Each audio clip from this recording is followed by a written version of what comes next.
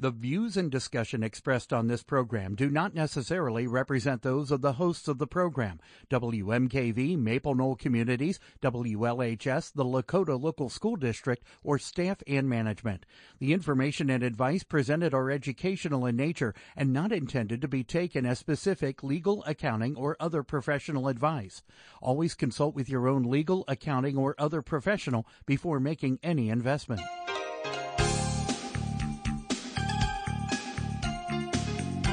Welcome to Real Life Real Estate Investing, a show to help you gain financial freedom by investing in real estate.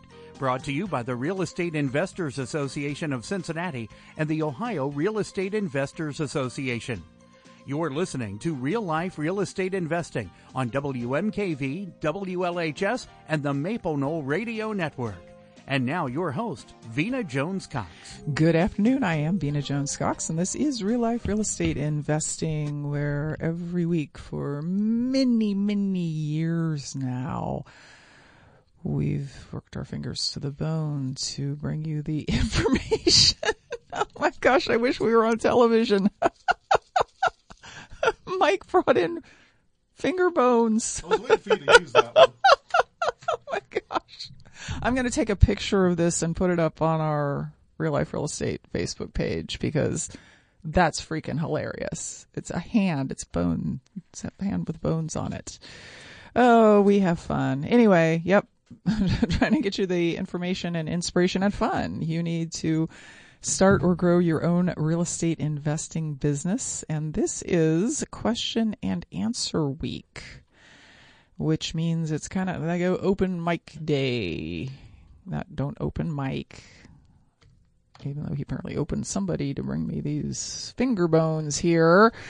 It's open microphone day, and any questions that you have that you've been wondering about saving up, whether it's like a general, what is this kind of question, or a more specific, I got this deal going on question, you can call them in at 877-772-9658. Again, 877-772-9658.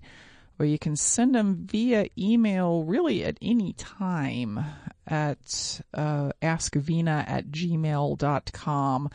And I say any time because I only look at that email, when it's a Wednesday or I know something's coming.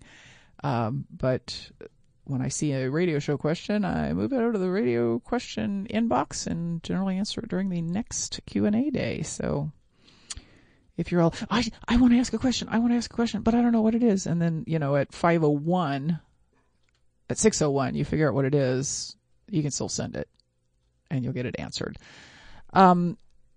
So yeah, got an inbox full of those. If you want to make sure that you actually get gotten to, you would call 877-772-9658 early on, because sometimes recently we've been leaving people on the phone because we just didn't have time to get to them. While we are waiting for your calls and questions, the Real Estate Investors Association of Greater Cincinnati is having its annual networking picnic for real estate investors tomorrow. So if you are in the area, you could certainly come out and, hang out with some other investors, build some relationships, get some free food, all that kind of stuff. This meeting is open to the public and it is free to the public. However, I just looked at the attendance list and it is currently at 114 and there are only 120 seats available. So there's only 6 seats left for that. So especially those of you who already knew about it, kept meaning to register, but the holiday got in the way, you better go to CincinnatiREIA.com. That's CincinnatiREIA.com and grab your registration because it's going to cut it off after 6 more people. So, yeah.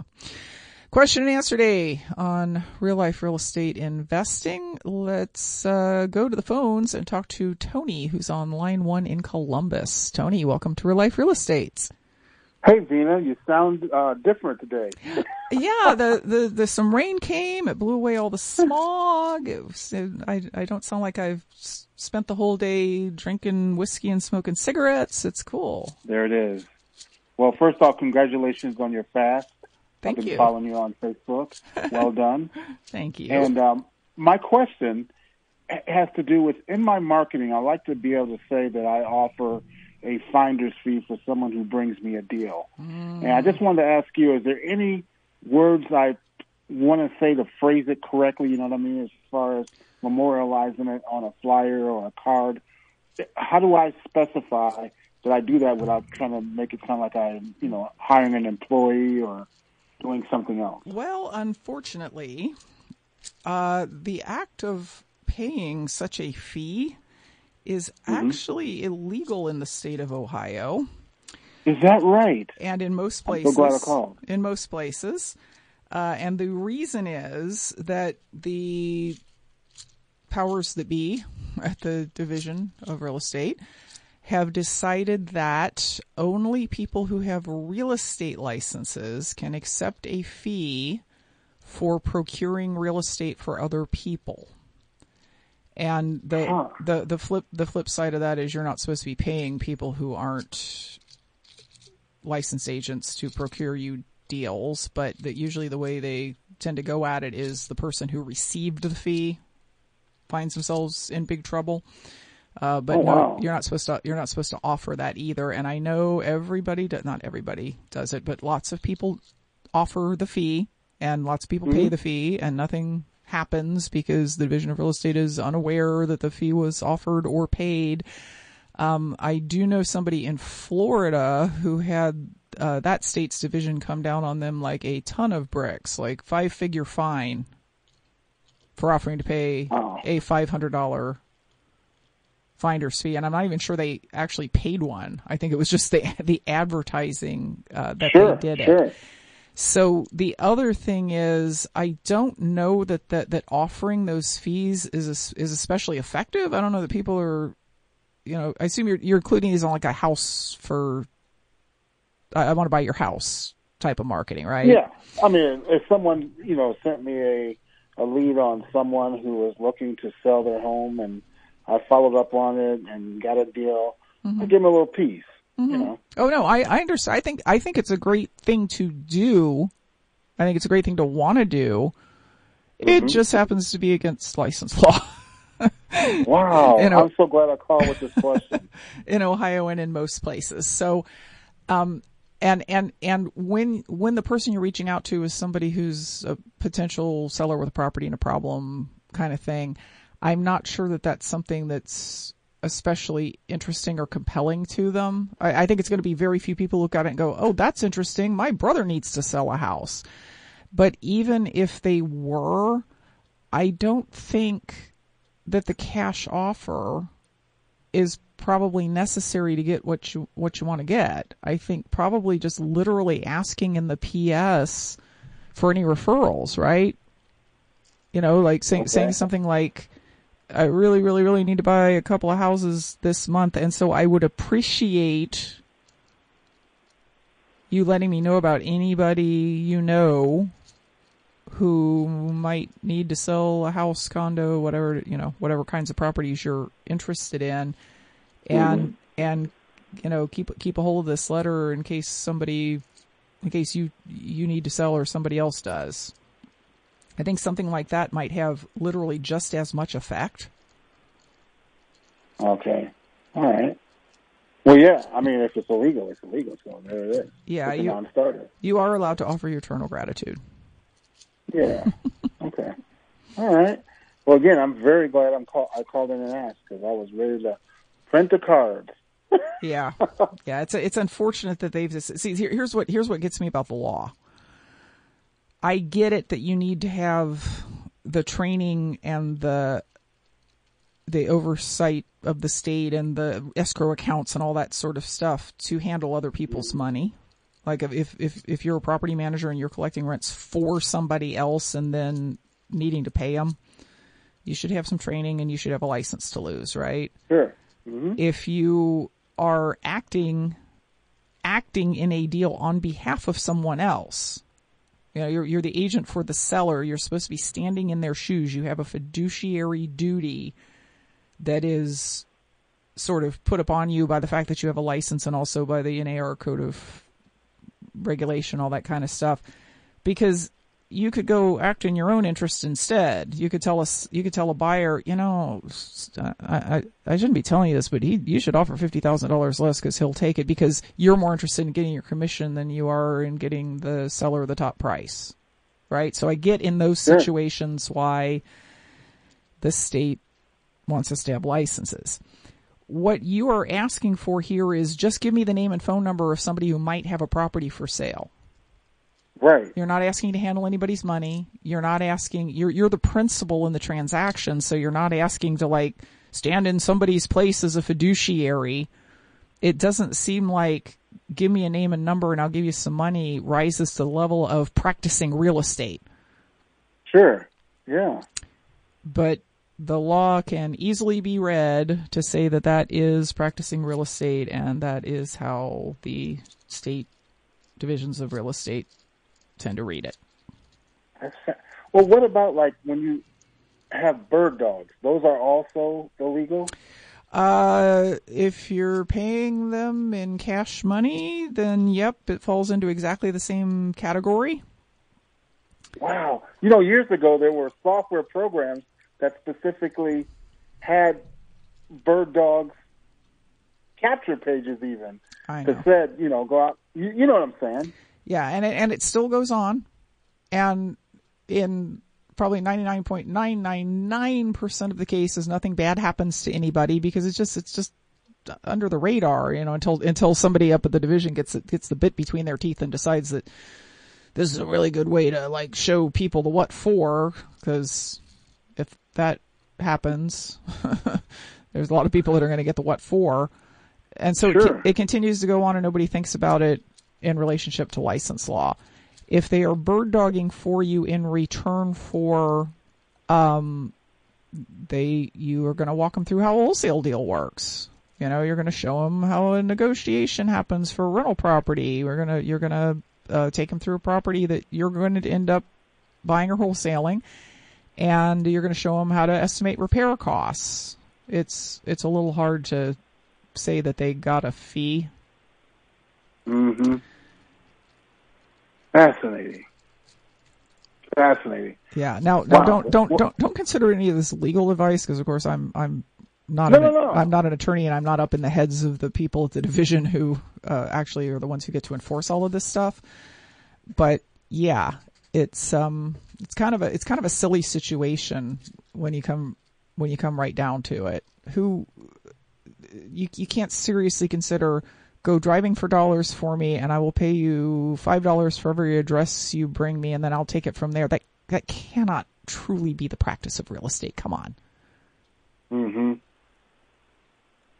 Yeah. Fascinating. Well, thank you so much, Vina. I mean, that's, like I said, I had no idea. Well, you and probably everybody else who's listening. So thanks for the question. Yeah, absolutely welcome. Well, you have a blessed day. And again, thank you so much. All right. You too. I'll see you when you're here with Ron later this month. Yeah. Yeah. Except remember, I announced that I'm escaping to Europe that week because Ron told everybody on our RIA CORE meeting that they should give me a big hug and a big kiss when they saw me. Yeah. So I'm avoiding molestation. Oh my goodness. That's the whole reason I was coming. But, all right, fine, I'll still say. Oh my gosh. This is just never going to end. All right. So yeah, I appreciate your call. Enjoy the Ron event, and I'll see you probably in August. Sounds great. Thank you so much, Mina. Have a great day. You too. Bye-bye. You're listening to Real Life Real Estate Investing. It's question and answer week here on Real Life Real Estate. That means you can give us a call at 877-772-9658 or send an email to askvina@gmail.com. Welcome back to Real Life Real Estate Investing. I'm your host, Vina Jones Cox, and somebody just sent me an email saying, "What Ron event?" Okay, go to CincinnatiREIA.com.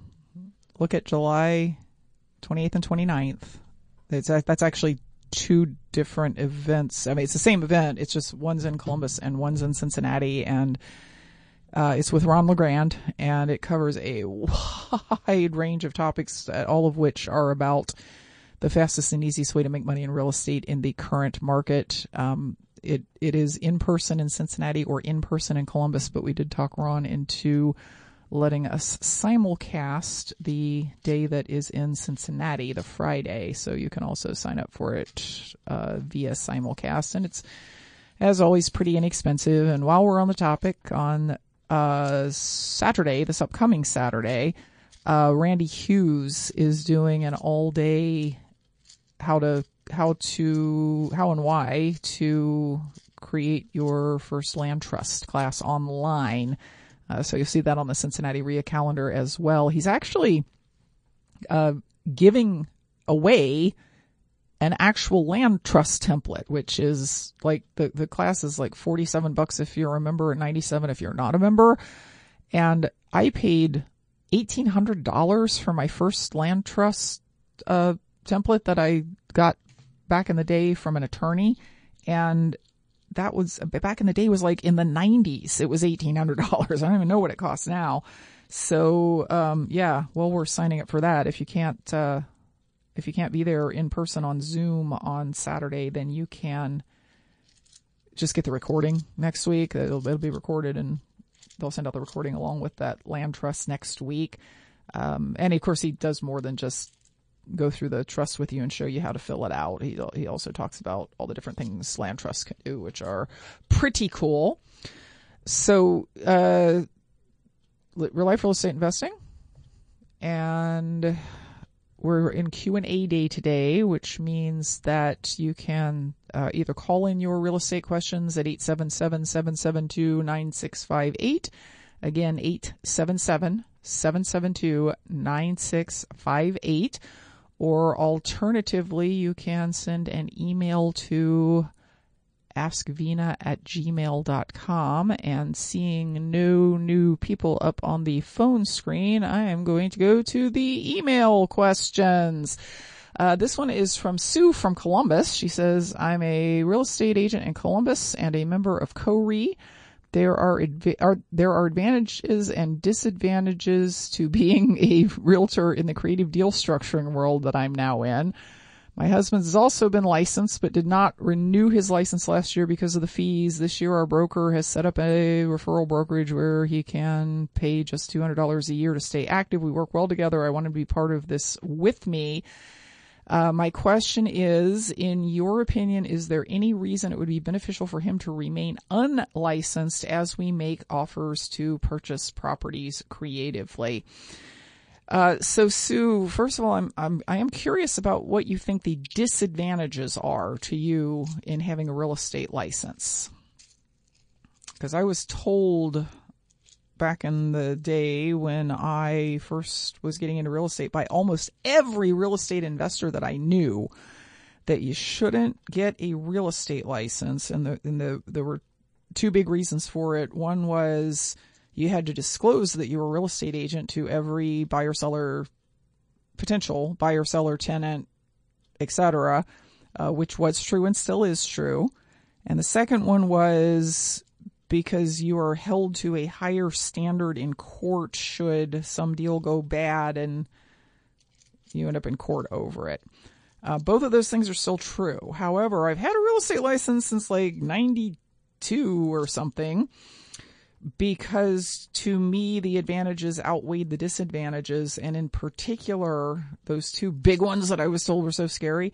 The disclosure thing, yes, you got to do it. But I was talking to a lot of people who had been real estate investors since maybe the late 60s to mid 80s, right? So they were used to a particular way that the world worked. And one of the ways that world worked, and I'm not making this up, you can go read the Book of Lists and see this. At that time, real estate agents were kind of in the bottom 5 respected professions. It was like politician, used car dealer, real estate agents, or something like that. And the National Association launched a campaign back in the it was probably mid to late 80s that was meant to both improve public perception of agents and also meant to kind of bring all the educational requirements together so that everybody was getting the same information and understood the law and understood appraisal and all that kind of stuff. And it worked. People don't really disrespect real estate agents anymore. So telling somebody you're a real estate agent doesn't really, they're not going to go, oh, well then, I'm not going to let you buy my house.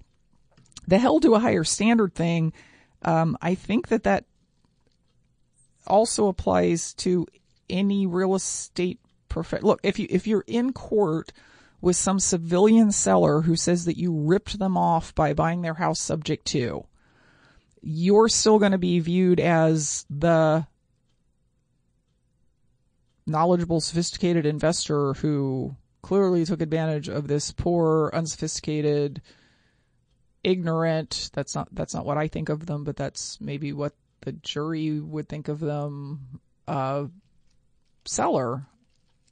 And so, yeah, it's not like all encoded like it is in the NAR rules, but I think it's just still the case that you're at a disadvantage in court. So treat people right, do your paperwork right, do what you say you're going to do, don't go to court. Don't buy from people who don't really want to sell. Don't buy from people who aren't sitting down at the closing table just as happy as clams. Don't buy from people, especially creatively, that you haven't disclosed everything to in writing and let them see that a long time before they sit at the closing table. So I'm sorry that wasn't your question, but I often answer people's questions with answers that they didn't ask for. The husband thing. Having him not have a license is not going to change that you have to disclose that you have a real estate license. Like if you're in the deal, you have to disclose it. Your marketing has to disclose it. This is a really common question. People think, well, I won't have a license, but my husband, who's the co-owner of my LLC with me, is going to go out and make all the offers, so we don't need to disclose. We don't need to put anything in our marketing that says I'm a licensed real estate agent. You'd need to put in your marketing that, or he would need to put in his marketing that, P.S. my wife is a licensed real estate agent. But we're not looking to list your house. We're looking to buy it. This is not an offer of agency. You'd still have to put all that usual disclosure language in there. So the only reason he should hold on to his license is that he wants access to the MLS, which seems sort of silly because you already have it. So hope that answered your actual question, Sue. It's question and answer week on Real Life Real Estate Investing, 877-772-9658, or send an email to askvina@gmail.com. Welcome back to Real Life Real Estate Investing. I'm your host, Vina Jones-Cox. My guest today is you. If you have real estate questions, give me a call, 877-772-9658. or askvina@gmail.com. Meanwhile, back to the inbox. Man, I may spend the rest of the whole show on this question. This one's from Keith. He says, I'm looking for multifamilies in the Cincinnati area. The purchase price on most buildings have mortgage payments that far exceed the rent averages, let alone taxes, maintenance, etc. I'd have to raise the rent $300+ in some cases. This seems extremely unfair to the tenants, and at face value, it looks like it just adds to the housing issues. My questions are, how are people able to pay asking price and make an actual profit without raising the extent to such extremes? Okay, so I'll just knock that one out of the way.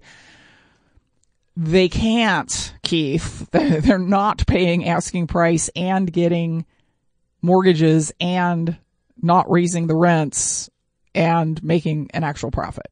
It's not happening.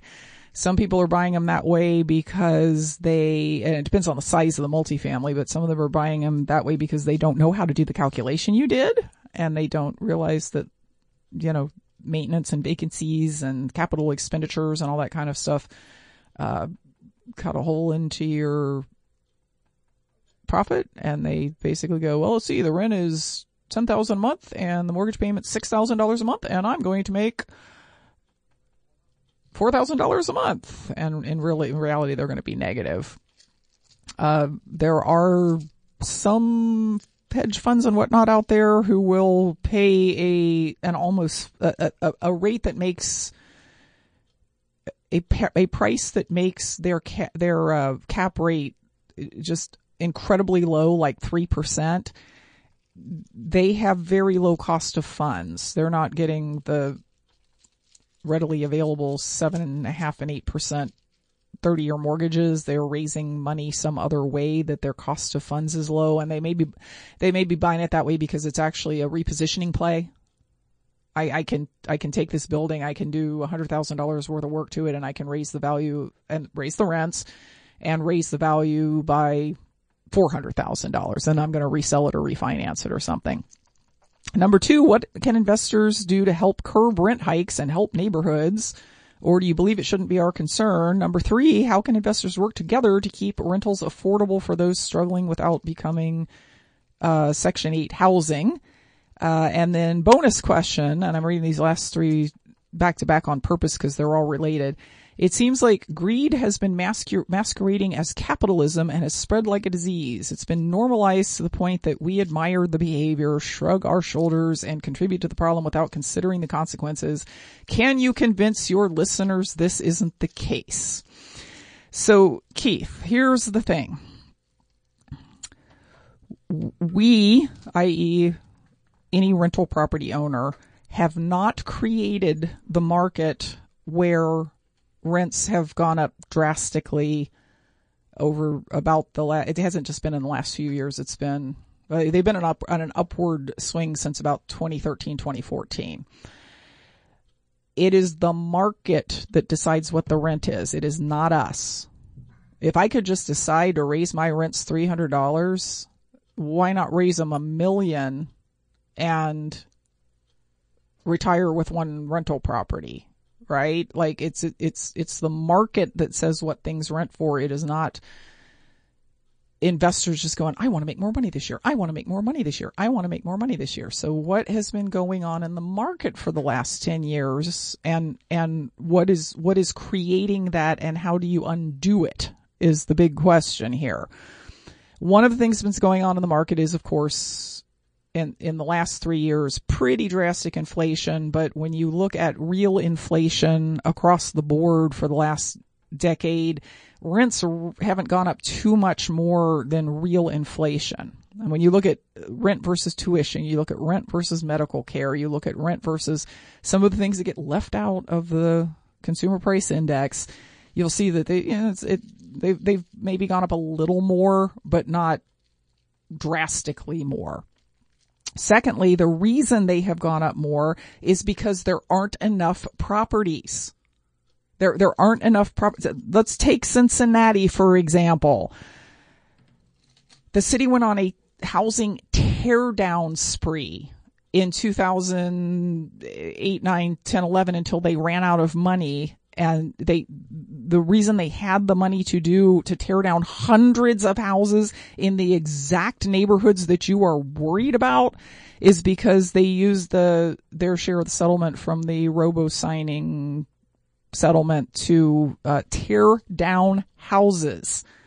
And if you ask people at that time, if you ask the powers that be at that time why they were tearing down houses that could be repaired and made into housing, they said, well, we're decreasing population density in these areas, or they're eyesores, or so here that decreasing population density in mostly lower income areas and leaving vacant lots where there used to be houses that, while nobody was super interested in buying them in 2009 and doing $40,000 worth of work to them, they would have been very interested in buying them in 2018 and doing what would have then been $60,000 worth of work to them. Old policies. And now we're in this problem and nobody's saying, hey, why'd you tear down those hundreds of houses back in 2009, and you tore down houses until you had no more money to tear down houses, and now you're complaining that rents are up. So that's problem number 1. Problem number 2 is building new properties, particularly in that sort of area. I mean, there's plenty of building going on in the the exurbs where houses are $400 to $1 million, right? There's building going on right and left. What about these neighborhoods that I think you're referring to where the property it could be worth as much as 200, but it might only be worth 150, and the rents are going to be, you might get a little above market because it's a really nice new house. You might get, I don't know, $1,500 a month for a 3-bedroom house. You can't build that house except as a charity. It's going to cost you more to build it, and it's going to cost you more in a mortgage payment to pay the resulting debt than the property will be worth or that the rents will cover. Why is that? Well, lots of long-standing policies in the city about what you can build on a lot and how big a lot you can build on, plus the extreme, 20 years ago, the process of getting your zoning, getting your permits, getting your stuff run that you needed to get run was way quicker and cheaper than it is now. And this is true in cities all over the United States. Part of the problem is just the cost of the construction, but part of the problem is it's hard to get through the process of even breaking ground. And add to that if I could build, there are, I don't know how many 25-foot wide by 50-foot or 100-foot deep lots in the city of Cincinnati that are just growing weeds. Like nobody even wants them. The neighbor mows it because it's nice that they have an extra place for their kids to play, but they don't actually own the lot. I have to get a huge zoning variance to even put up a property on that place. What might make it economically feasible for me to do that is to put up a 2-family so I can get more rents. I'd have to get a variance to put a 2-family on a lot that was zoned single family. I would have to get a variance to do something that you actually could do there because there's a real problem with setbacks in a lot that size. I could turn the property sideways so that your entrance was on the side, and on some of those lots I could build 3 townhouse style properties. I have to get a zoning variance, and it's probably not going to happen. So it's all of these policies that have led to making it difficult or impossible to build in these areas that have created the rental shortage, which is what has created the rising rents. And again, I'm using Cincinnati as an example, but nationwide. Now there's some rumbling here and probably in other places about we're going to allow accessory dwelling units, which would take care of some of the problem. We're going to let people who've got a big lot build a tiny house that somebody can rent in the backyard. And then the neighborhoods have an uprising and say, well, we don't want that because that's just going to be more Airbnb properties. Okay, yeah, but every extra property that somebody uses an Airbnb means that's one that they didn't buy and take off the market and use as an Airbnb. This really does all trickle down. If the folks in those areas who wanted to buy a house could find a house to buy, they would vacate their existing house, which might mean somebody could move up into it as a homeowner, or might mean a rental owner could buy it and put it online as a rental property. Your problem isn't with, quote, greed. It's the market that says what the rents are. Your problem is with a decade or two's worth of policies that have created a housing shortage, and it's all just kind of coming to a head because, add to that inflation and you have a real affordability problem. So what I would say, Keith, is get active with your local legislators. If you're a member of Cincinnati RIA, there is a whole committee that's what they do is they go and talk to city council people in little cities, Cincinnati and all the cities around it, and say these things, say this is what you need. You want rents to go down. This is what you need to do. Make more rentals. More competition equals payments go down. That's true in every industry, including ours. So, you could get active with that group, and they would be happy to have another body to go meet with council people and commissioners and all that sort of stuff, and show the facts of what's really going on, because the way they react instead is they say rents are going up because landlords are greedy and we need to control them in every possible way, which is, again, bad for the rental market, because I know a ton of people who have sold off all of their City of Cincinnati rentals, not because they didn't like them, not because they weren't making money, but rather because the city passed so many laws and restrictions that they just went, you know what? I'm going to go take my money and put it someplace where the local authorities either appreciate or don't seem to absolutely hate their rental housing providers. Yeah, so we're going to take a really quick break, and when we come back, we're going to talk to Bruce in St. Louis, who's been waiting patiently through my diatribe about government interference in housing. We'll be back right after this. Welcome back to Real Life Real Estate Investing. It's question and answer week, and if he's still there, we're going to talk to Bruce on line 1 from St. Louis. Bruce, welcome to Real Life Real Estate. Hello. Hi, Bruce. Howdy. Howdy. I guess I beat Dwayne to the questions this week. Probably a couple of questions here. I don't know how involved it is, and it's at the same time a semi-promo for this Saturday and the 28th.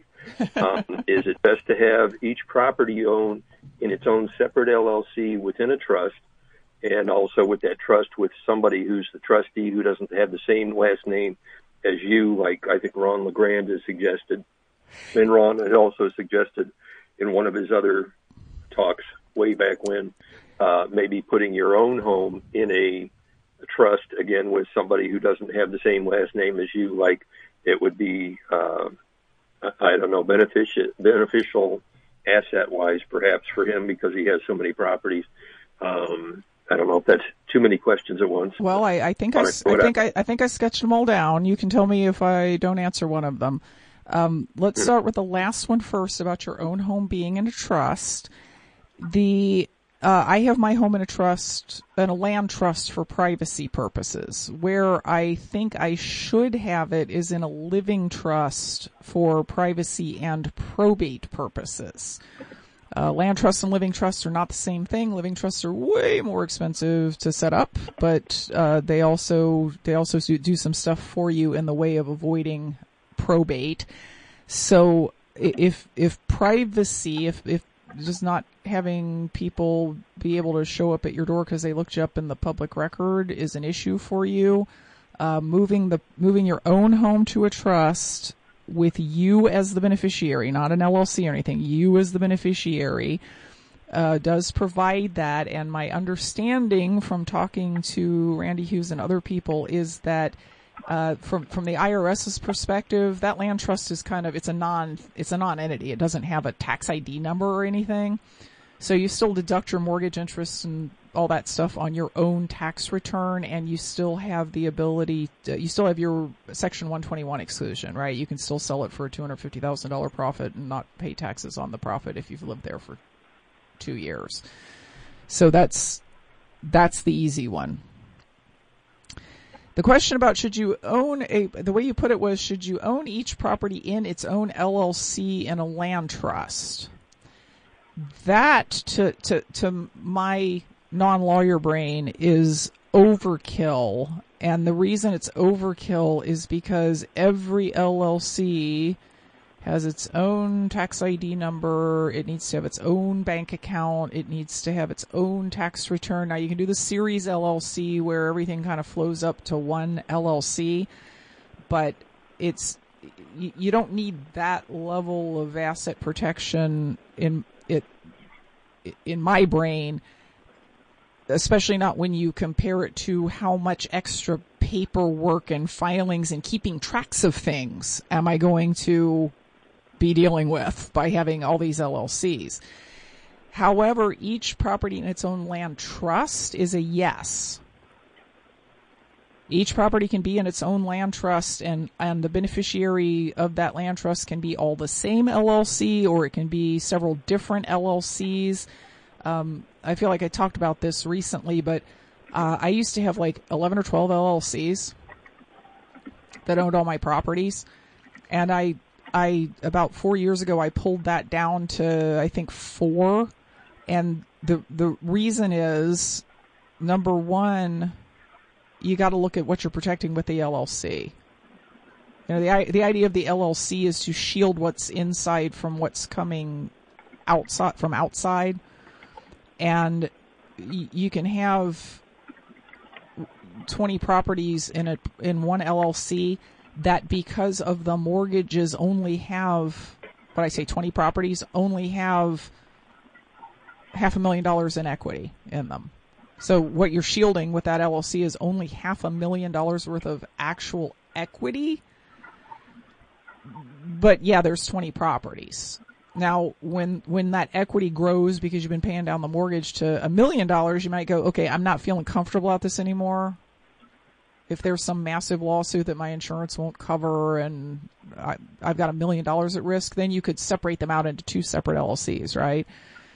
So 4 LLCs to kind of divide up the equity, and also I've got a couple that are just because I have properties in different taxing entities. So like Kentucky properties all in one LLC, Indiana properties all in one LLC, because those require a different state tax return, and you know, it's just easier to have those kind of segmented out. Does that make sense? Yeah, I think I'm going to have to listen to the recording again, because it kind of just went in one ear, and it's like there's no wall between one ear and the other to hear what's going on. Well, you'll be there. Try to catch it later. You'll be there on Saturday, and Randy will go through all of this stuff as well. You can go through that too. Yeah. Yeah, and on who's the trustee. Most people recommend that if your name's Bob Smorgasbord, you don't have your wife Helen Smorgasbord be the trustee, because that's going to be a little obvious that the Smorgasbords own this place. Different last name is good. There's a lot of recommendations about that. Some people say get a trustee who's out of state. Some say there's actually companies now that will serve as like a corporate trustee. So what the names, and they have to have special licensing to do that in Ohio, by the way, and in most states, but they have that licensing. So it'll say like Land Trusts Corp of America trustee, which is very anonymous, of course. And there's some, I'll tell you, one of the primary things I've learned about using land trusts for the last 25 years is the key thing about your trustee is they need to be responsive. You know, if you need to sell a property and they've got to sign something for the closing, they need to like answer your calls and get the deed and take it down to the bank, get it notarized, and send it back in time, or they're going to delay your closing. You can't close without them doing that. And they need to have a little bit of backbone, because they will receive every building order on the property. They will sometimes get letters from the city that say, we're prosecuting you, Helen Smorgasbord trustee, because the property has an unresolved building order, and if you got a trustee that's going to freak out every time that happens, even though their trust agreement says that you will hold them harmless from any prosecution, fines, etc., and of course, then you need to be responsive and go call the city and say, Helen's not in charge of this. I am. You need to be sending this stuff to me. But sometimes there are people who just like, they lose their mind if they get a letter from the city, and your trustee can't be one of those people. Just as a practical matter. Yeah, I think a trust in Missouri, I've seen one that pays the taxes in the county here in St. Louis County, but it's not even listed. The trust is not even listed on the Secretary of State website. So it's like, that's kind of hidden a little bit. Yeah, mostly, no, trusts generally aren't. Yeah. Trusts are not entities in the same sense as an LLC or a corporation is an entity. They are a contract between a trustee and a beneficiary that defines what the trustee's job is and what the beneficiary's rights are. Right? So it's not an entity like an LLC is an entity, so they're generally not filed with the state, and they don't have EIN numbers with the IRS. So yeah, you'll learn more on Saturday. Yep. Okay. Thank you for your call. I appreciate it. Love hearing from St. Louisians, whatever you guys call yourself out there in St. Louis. Okay, well, how much time do we have left, Mike? 2 minutes. Holy cow. Okay, well, I've got a one-line question here that I think I can answer in 2 minutes. It is from Mary. It is from last week, and it is, what is the best way to find master leases? It was one that we were not able to get to because so many people had questions for Lindsay last week. The answer is primarily you are going to find master leases from people who already own rentals, but who are fed up with the management part of it, which is the part that you are agreeing to take on by leasing their property, right? So, the absentee landlords list is an awful list, but there's subsets of that list that might tell you that somebody's having a difficult time with their management. For instance, the eviction list, or the code violations list, or possibly even something like the delinquent taxes list. Also, though, looking for those who are rental properties. Although in that case, if I saw that they were delinquent on their taxes, I'd probably go for an actual purchase, because I would wonder if they would pay the taxes while I was master leasing the property from them. I think that one of the biggest target markets for this, though, is people who are, say 65 to 85 years old and still own a rental. And mostly that's because they don't necessarily love it anymore. They're not real able to do the dealing with the tenants and the repairs, but they won't sell it because of the capital gains taxes. And your master lease solves that problem for them. They get to keep owning it until they die, and yet they don't have to pay capital gains because they didn't sell the property. So thank you for your question, Mary. Woo! Good Q&A week. Thanks, folks, for all the good questions. We'll be back next week with more information to put you on the path to financial independence through real estate investing. Until then, happy investing.